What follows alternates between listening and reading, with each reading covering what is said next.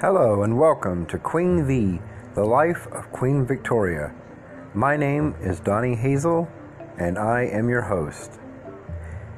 If you wish to support this podcast, there will be a link provided for you in the show details, and it will be very much appreciated as it goes to help support the cost of maintaining the podcast and our website.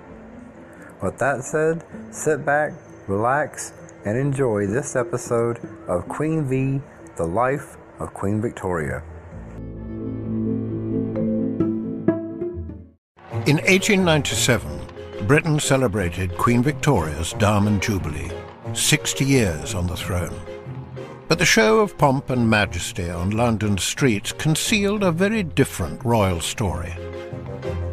Behind palace gates, a secret war was raging over Queen Victoria's shocking relationship with a servant. Some said he was on the make, others that he was a spy. But worst of all, he was an Indian. It was a relationship that violated Victorian taboos of race and class and set the Queen on a collision course with her royal household, who made their feelings plain. You are an imposter. You are from a very low class and can never be called a gentleman. This just enraged Victoria. The worse the attacks got, the more she defended him. There was a place for everyone, and everyone had a place. But Karim didn't have a place. If one knew him today, he would be a pain in the ass. Abdul was not greedy. Abdul was brown, and therefore he was a threat. And the Queen loved him more than she loved them.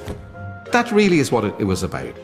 This is a tale of love and loathing at the heart of the British court, over the extraordinary relationship between the most powerful empress on earth and her Indian servant, Abdul Karim.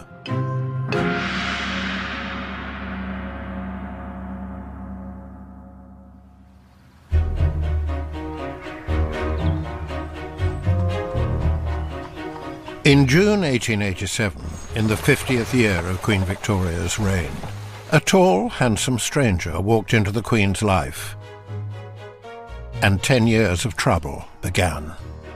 Abdul, when he was young, when he first appeared at court, looked wonderful. Queen Victoria always had a great appreciation of male beauty, and so when she saw these gorgeous clothes and sashes and turbans kissing her feet, how could she resist them? Abdul Karim was one of 2 Indian servants who had arrived as gifts from Her Majesty's Indian Empire. His role was to serve as the Queen's khitmagar, or table hand. But Victoria soon found Abdul was a man of many talents. We don't know exactly what Abdul said in that first year when he starts to really come to her attention. All we know is that somehow he must have appealed to her romantic interest in the Orient. He started to tell her stories of India, and that hooked her. As the Empress of India, Victoria had long been fascinated by the most exotic and important jewel in her crown. The dangers of the long sea voyage made a visit to India impossible, but now Abdul brought India to her. I think Victoria was just enchanted and enraptured with the idea of being Empress of India. He told her stories about India, fables about India. India for her was exotic. It was a place of spices and saris and a place of peacocks. It was the India of her imagination, which was a colourful and gay and exotic space. And Abdul satisfied her imaginative curiosity. She really desperately wanted to know about her empire. He certainly would have given her aspects of Muslim history. And one of the great stories of Indian Mughal history is, of course, Shah Jahan, the emperor. And that's how the Taj Mahal was built. She must have fallen for those great romantic tales.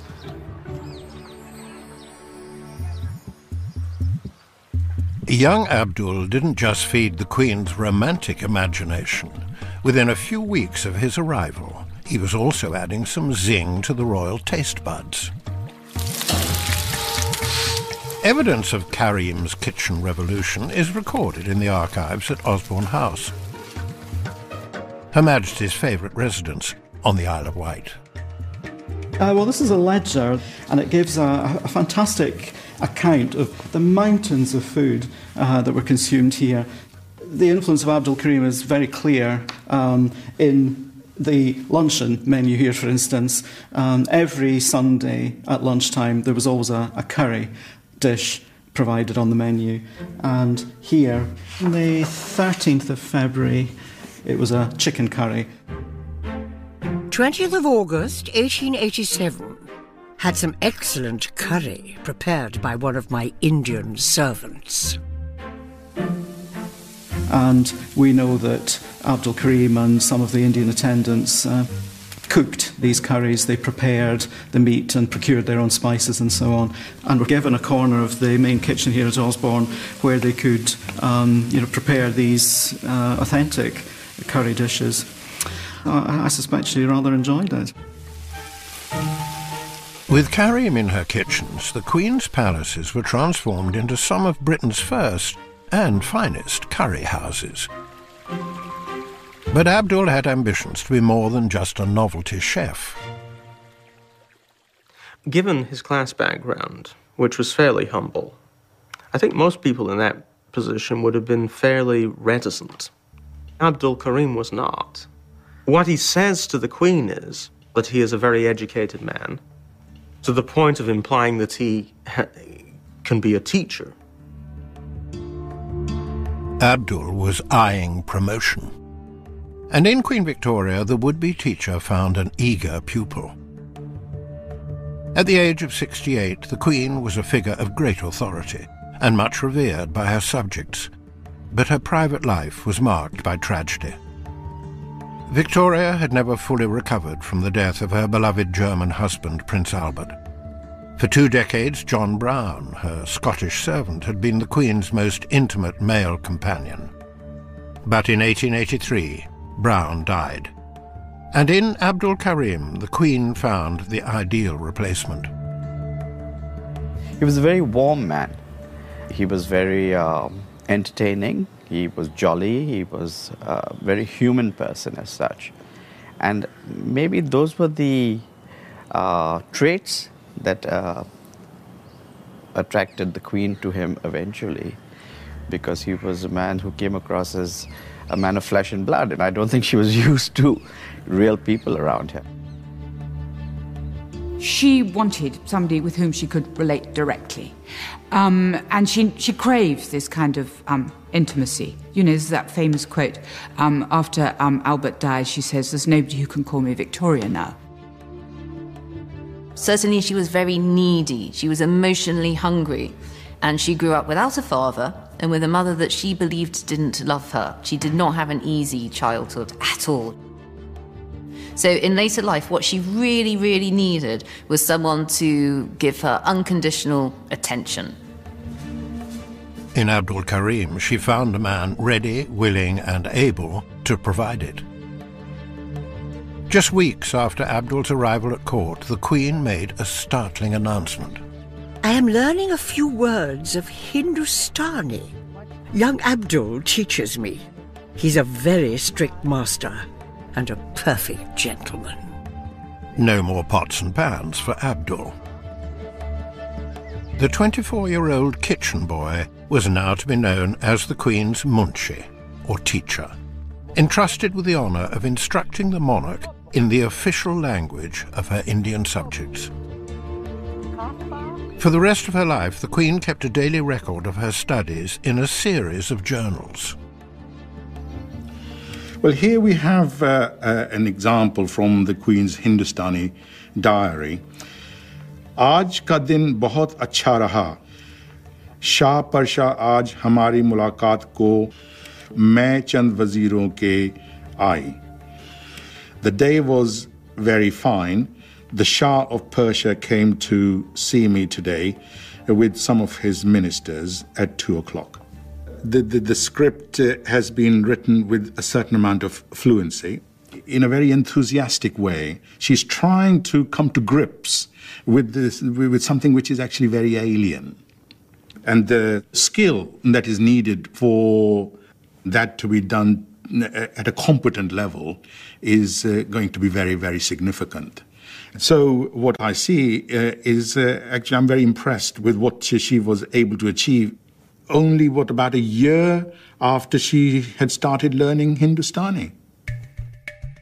Over the years, the Queen's Hindustani journals would become a secret channel of communication between the monarch and her munshi. Some of the vocabulary seems quite suggestive. It's things like, the Queen will miss Abdul, translate. Give me a hug, translate. I don't think it is actually that, but it's stuff that seems quite personal and intimate that they felt the need to be able to say to each other. With his daily doses of Hindustani, his tales from the Taj and his mango chutney, Abdul had become the Queen's undisputed favourite. And she didn't care who knew it. Abdul was kind of like a pet, really, like a beautiful tiger or something, walking along beside the Queen. And sometimes when they were on the continent, people were quite confused about who he was, because he would follow her carriage in his own carriage. And it was said, in France, for example, that he was a captured Indian prince that she paraded around just to show the might of the British Empire.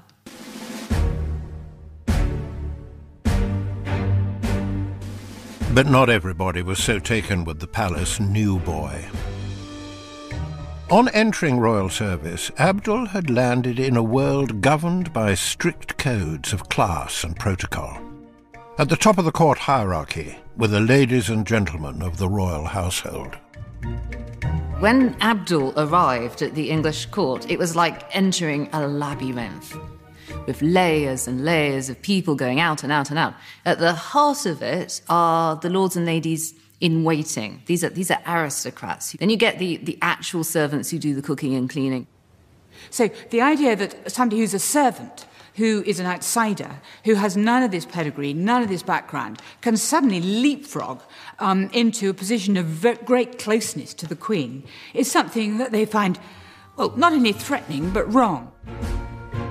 Abdul soon found himself at odds with the royal household. Led by the Queen's private secretary, Sir Henry Ponsonby, and Her Majesty's doctor, Sir James Reed. The household had never been used to Indian servants, and they really didn't like it. Sir James had to deal with them medically, but it was much more to it than that, because the Queen was obsessed by their clothes and comfort. She was always worrying, and Sir James had to have special tweeds made for them, but they had to be in Indian styles because she wanted them to look exotic. She gave Henry Ponsonby a dictionary, which I can just see his wry face. You know, I can imagine him going back to the family and saying, "Oh, she's given me a Hindustani dictionary. I've got to learn Urdu now." Had Abdul just been pleased or happy with his position as a kitbagar, which is a waiter at table and all that, they mightn't have minded so much. But it was that he was getting special treatment. The palace simmered with quiet rage over the servant who didn't know his place. But the discontent was about to boil over into an unprecedented civil war between the Queen and her own court.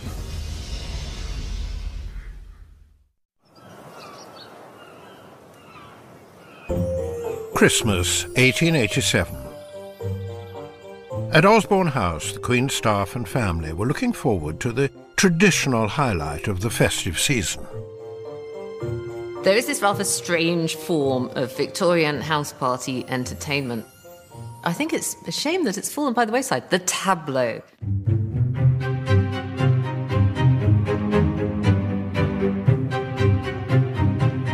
What you do is that you get all your unwilling family and friends, you get them to dress up, you build your own scenery, but it doesn't really matter if nobody can act or sing.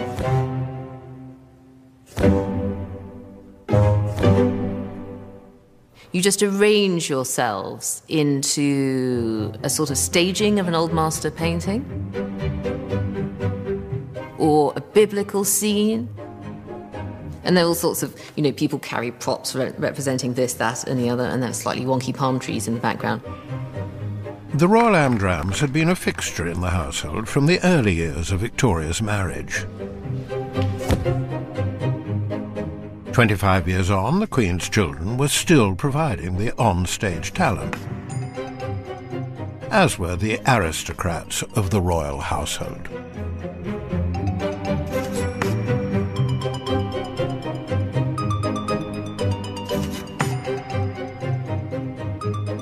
Usually the more important positions in the theme would be held by the more important people, the members of the royal family.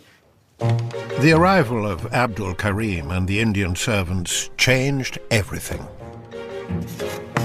Once Victoria had the Indians at Osborne, this was a great boon for the staging of tableaux, because now they could do scenes from the East and that sort of thing with genuine-looking characters. If you needed wise men for a nativity scene, here you had them. Straight from the East, the real thing.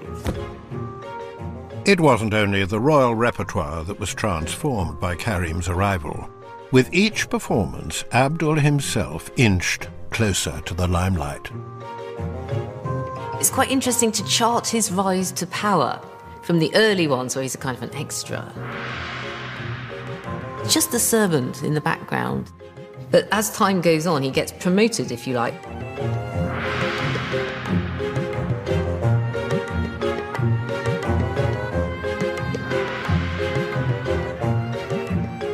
This was something I think he was known to be very fond of. I understand he used to be the main star, the director, the overall and be-all.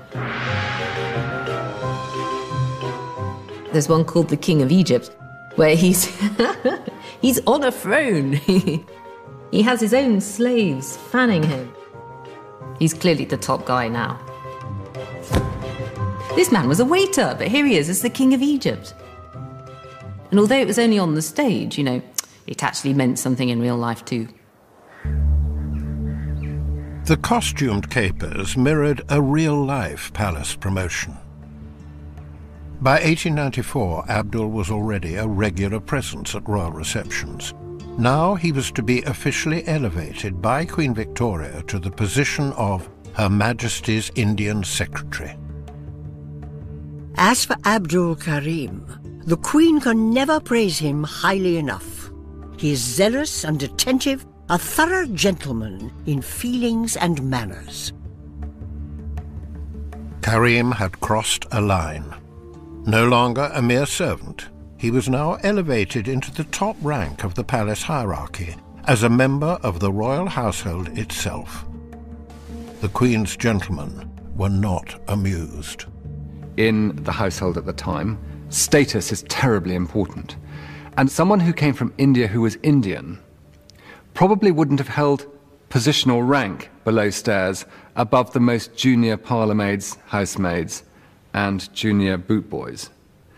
And so suddenly, when the Queen chooses this individual and places him not just in a position of special servant to her, but ultimately as her private secretary, this really upset everyone.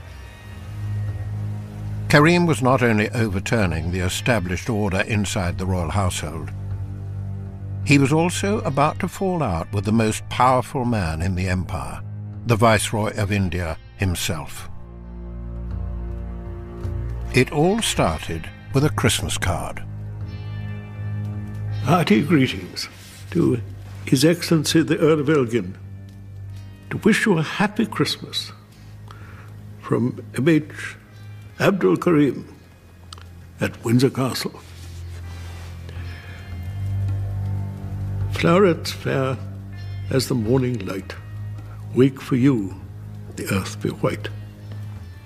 With hearts of gold and a breath of May, and a wish from my heart to yours today. It's hardly likely that the earth was going to be white. But never mind. At the Viceroy's mansion in Calcutta, Abdul's attempt to ingratiate himself cut no ice. For somebody to start writing in that very personal way to the Viceroy of India, an aristocrat of incredible standing, was extraordinary. Imagine it. You've been made Viceroy of India. You're dealing with the massive problems of the subcontinent. You're constantly dealing with people at the highest level of that society. And then suddenly, out of the blue, a Christmas card arrives from Abdul Karim. What do you do with it? Why has he written it? Who is he? Although Christmas was important, it was very much a family thing. And an intrusion from outside was not, I think, really expected. I just don't think that anybody really felt that you really ought to use Christmas for sending some sort of a greeting. Well, why not just send an ordinary letter? I mean, it was wrong and difficult, therefore, to make a reply, and it was better overlooked. I don't think it was a question of snobbery or anything like that. It was just incomprehensible somehow. Karim's card was returned and quietly buried in government files in Whitehall. When Queen Victoria learnt of the slight, she leapt to Abdul's defence. Victoria liked to stir things up. I mean, you know, we know this because although she knew that the Viceroy despised Abdul, she insisted that the Viceroy should reply. You know, now the Viceroy was perplexed. He would not deign to write to a creature from the lower orders, but he had to respond, you know. There was a place for everyone, and everyone had a place. But Karim didn't have a place. And so it made life complicated. An intruder, any dirt that sort of got into the machinery, it was difficult to know how to remove it. The Christmas card fiasco and Karim's promotion as the Queen's secretary stung the royal household into attack. They used as a weapon Lord Elgin's former assistant Fritz Ponsonby, the son of Victoria's private secretary.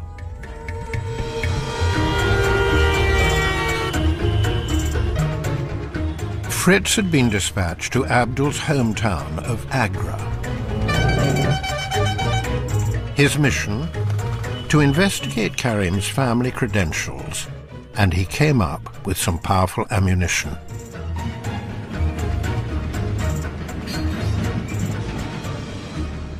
At court, Abdul had given the impression that his father was a high-flying Surgeon General in the Indian Army.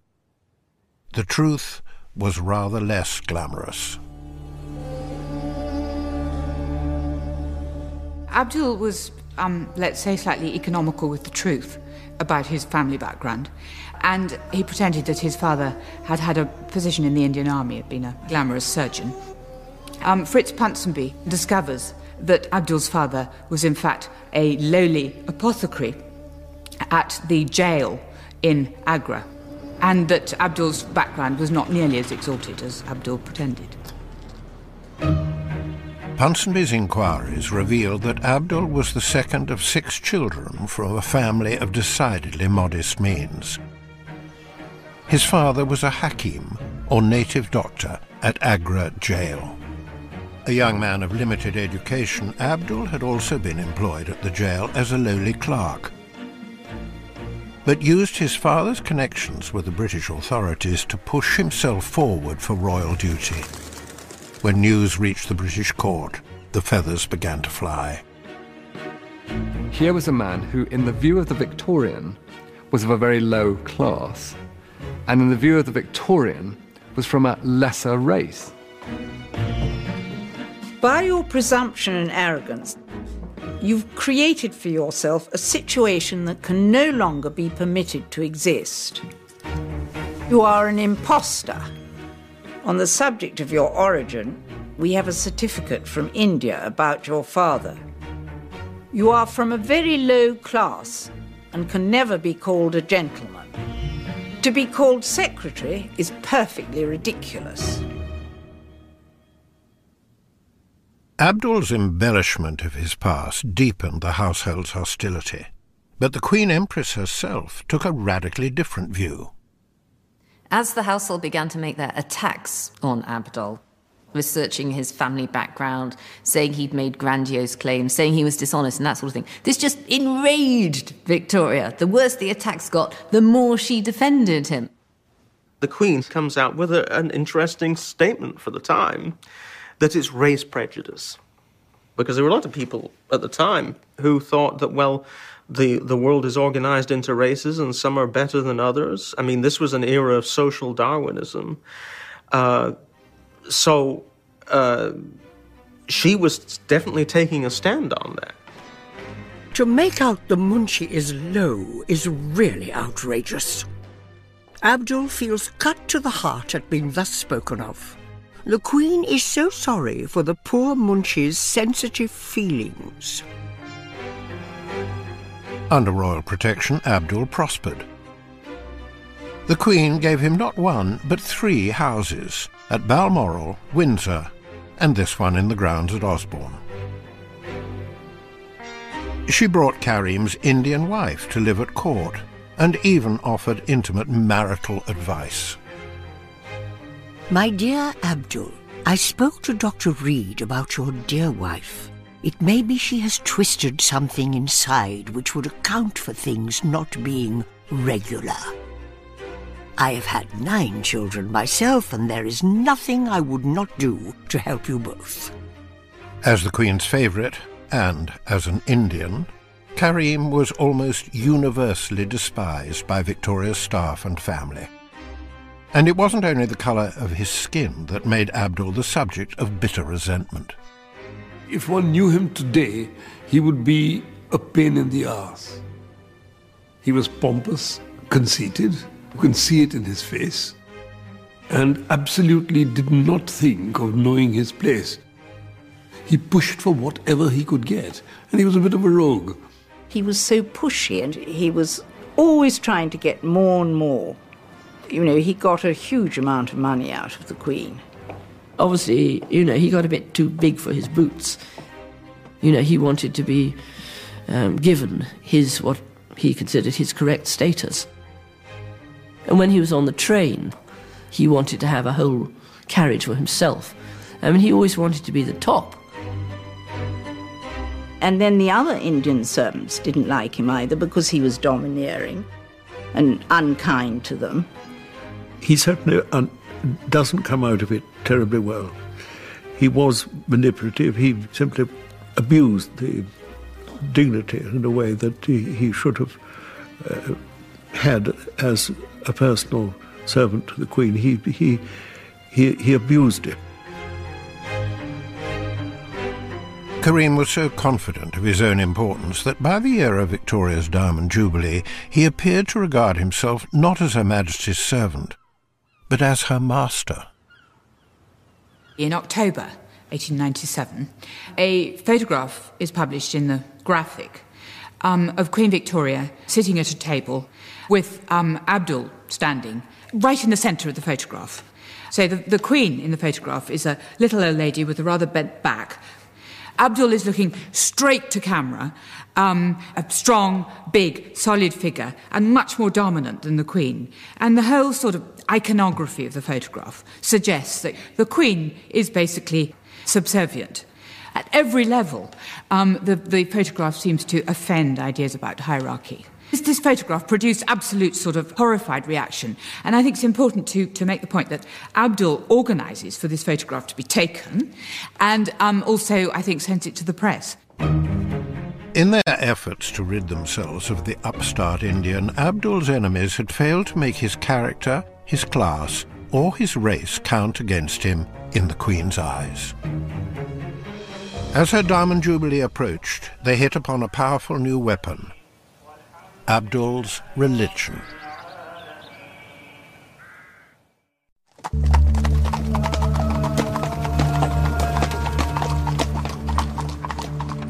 In 1891, Abdul Karim set out for the short drive from Windsor to the sleepy village of Woking. He was on a visit to a controversial new building, the first of its kind in Britain. The Queen's munchie, Abdul Karim, went on Sunday to his devotions at the Mohammedan Mosque at Woking. This custom he observes every year and is met by Mohammedans from all parts of England who come to see the munchie and join him in prayers. Britain's first purpose-built mosque had opened its doors for business in 1889. But that didn't mean Victorian Britain welcomed Muslims. Across the globe, Britain's imperial interests were in conflict with Islam. There were military adventures in Egypt and the Sudan, tensions in the Middle East with the Ottoman Sultan, and seemingly endless wars in Afghanistan. There'd been a certain amount of fear of Islam for centuries. It became much more explicit in the sort of late 19th century.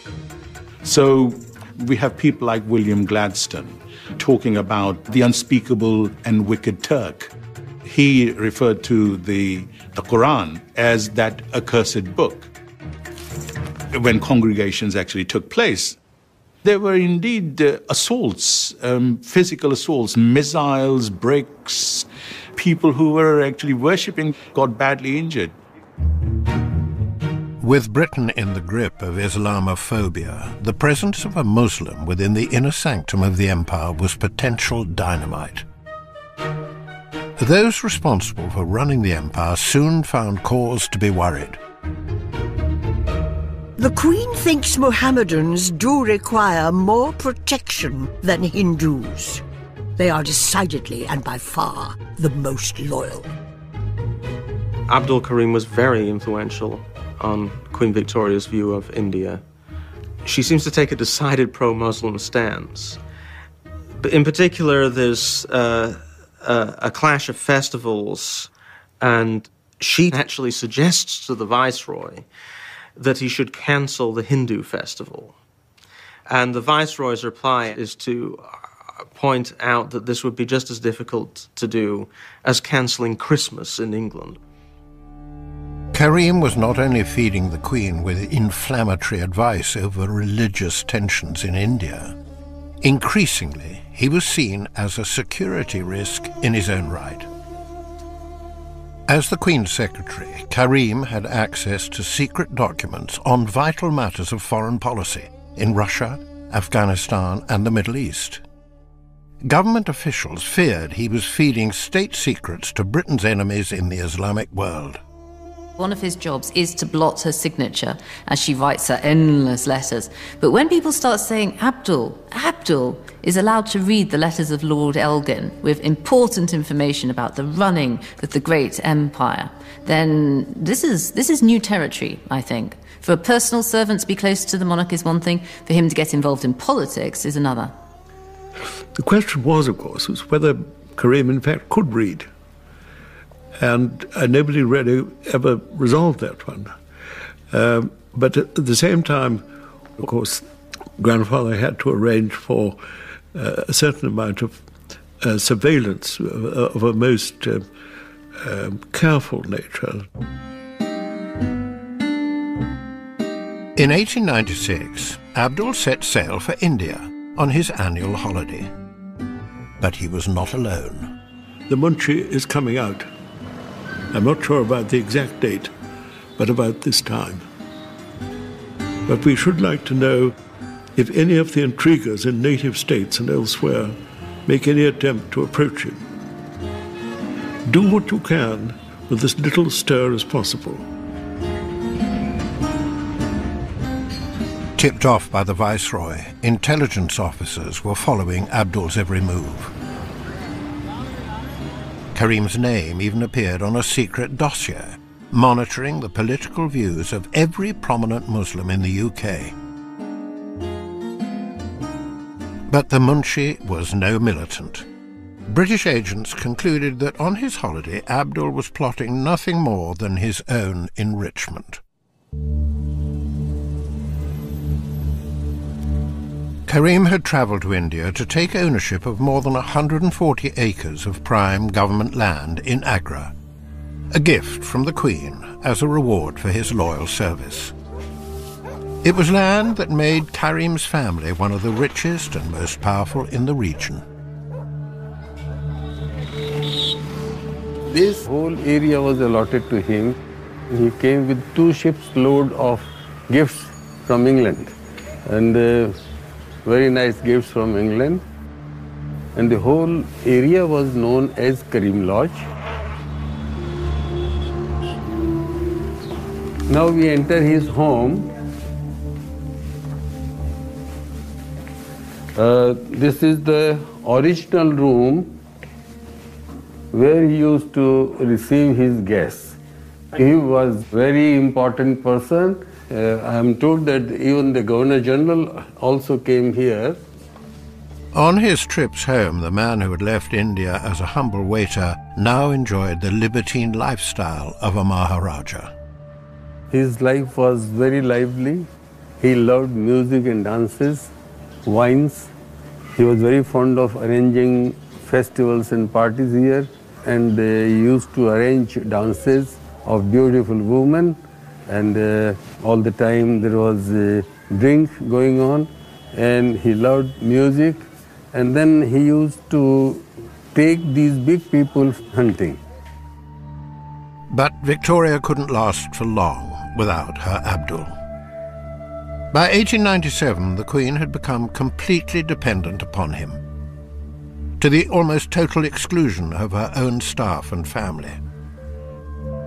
As the Diamond Jubilee approached, Karim took his place at Her Majesty's side. The household were beside themselves over the pair's growing intimacy. I think Queen Victoria actually loved Abdul as a son. We know from her letters, they were deeply affectionate, her letters to him, and they were signed, "Your loving mother." And so therefore Abdul was there, and he became like her son. When Abdul became ill, Queen Victoria insisted on visiting him. And she would visit him in his bedroom. This is the Queen, going into the bedroom of a servant twice a day.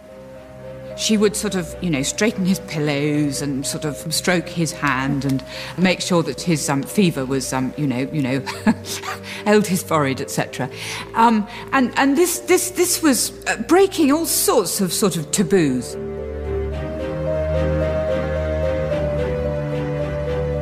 But Abdul's life of luxury had left him increasingly plagued by illness. In 1897, at the start of Victoria's Diamond Jubilee year, the Queen's doctor, Sir James Reed, seized his opportunity to strike. Dr. Reed, who was charged with looking after Abdul, told the household that Abdul had what he called gleet, which was his name for, I think, gonorrhea.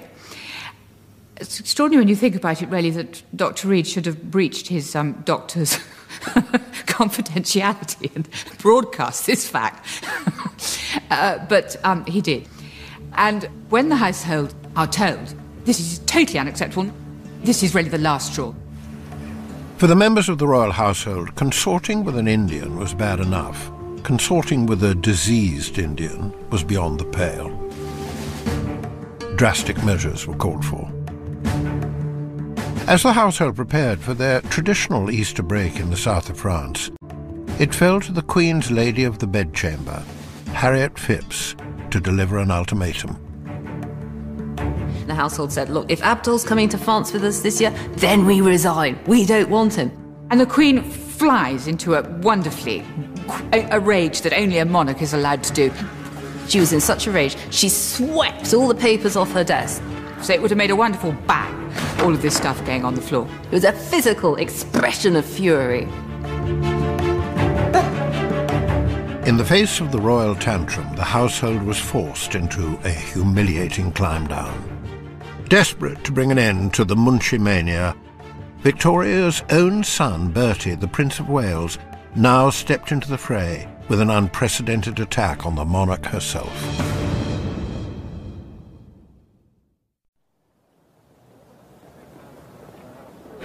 In 1897, the world came to London.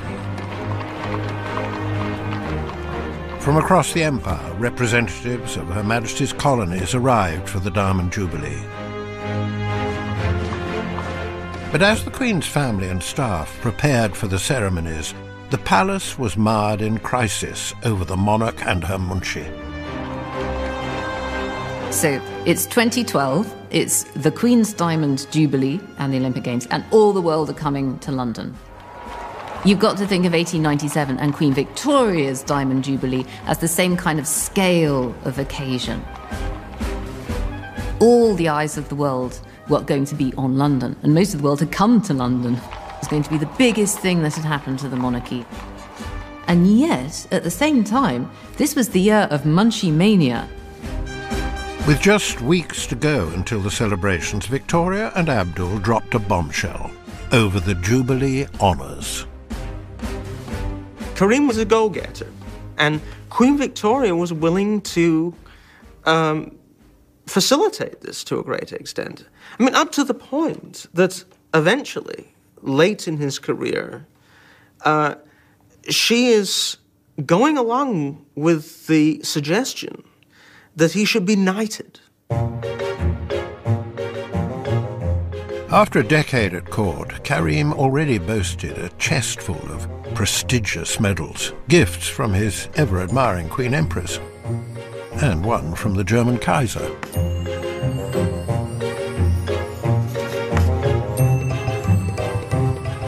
But for the Queen's ministers, the prospect of Sir Abdul Karim was one step too far. She was in danger of undermining the monarchy itself. If somebody who was the son of a hospital orderly could be elevated to the position of a knight, then the message it's sending to all the other Indian princes is that all these different gun salutes, these orders of precedence, they're meaningless. Determined to put an end to the crisis, Abdul's old adversary, the Viceroy of India, joined forces with the Prime Minister Lord Salisbury to oppose Karim's knighthood. Victoria refused to back down. Queen Victoria was very lukewarm about the Diamond Jubilee. She was undergoing, to borrow a phrase from her descendant, was her annus horribilis, a terrible year. She refused to wear a crown, and she, at one point, threatened to pull out of the thing altogether. With the success of the Jubilee hanging in the balance, in April 1897, Queen Victoria's son, the Prince of Wales, stepped into the fray. After fraught discussions with Her Majesty's Dr. Sir James Reed, the pair came up with a plan. The following day, Reed visited the Queen and made his play. There are people in high places who know Your Majesty well, who say to me that the only charitable explanation that can be given is that Your Majesty is not sane, and that the time will come when, to save Your Majesty's memory and reputation, it will be necessary for me to come forward and say so. I have seen the Prince of Wales yesterday, and he says he's quite made up his mind to come forward if necessary, because it affects the throne. I think for the household actually to stand up in this way is very remarkable. And I think that perhaps at the back of their minds, or maybe at the front of their minds, is that the Queen is going to appear in public very shortly. The monarchy is going to be exposed to public view with the Jubilee. So it's important that things should be in order. The threat to have the Queen declared insane appeared to hit home. For once in her life, Victoria admitted defeat. Abdul would remain plain Mr. Karim. On the 22nd of June 1897, the palace gates opened and Britain celebrated the Queen's 60 years on the throne.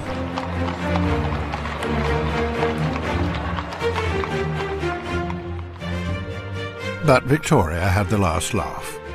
Throughout the celebrations, the man who had become her rock remained at her side, rubbing shoulders with Indian princes and European royalty. Ever the industrious student, Victoria ended the day with an entry in her Hindustani journal. Aj harari sawami ka jalsa. Bohat kuchi or amudijidi se katum hoha. Mosum bohot atacha. For the remaining 4 years of the Queen's life, Victoria and Abdul were inseparable. But in 1901, the Queen died, and Abdul's protection came to an end.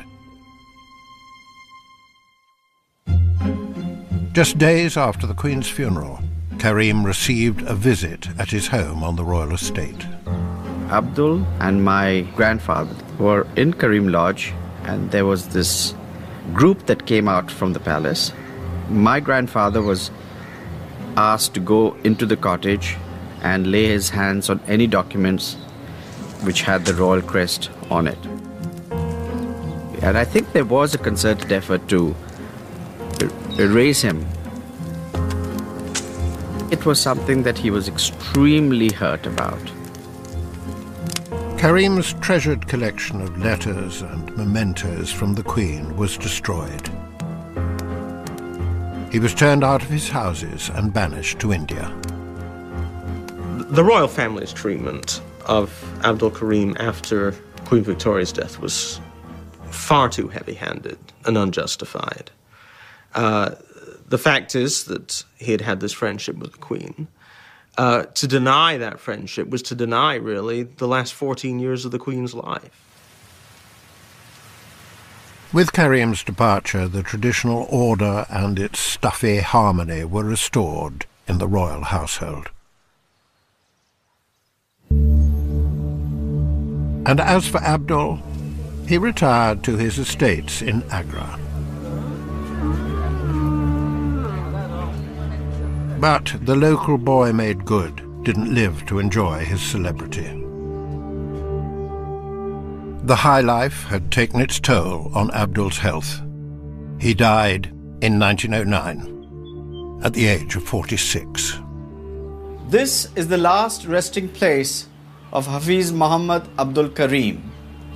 He is now alone in the world. His caste was the highest in Hindustan. None can compare with him. I like his chutzpah.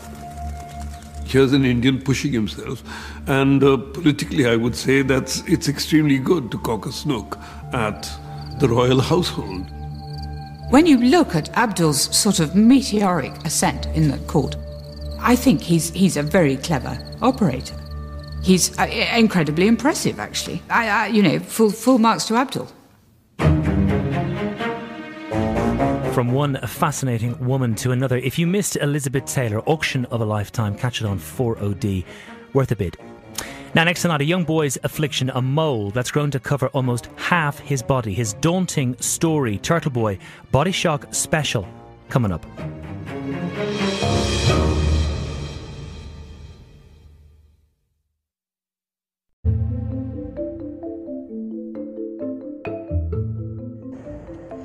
Thank you for listening to this episode of Queen Bee, The Life of Queen Victoria. Remember, if you would like to support this podcast, you can look in the show description notes to find a link. Thank you, and have a great day.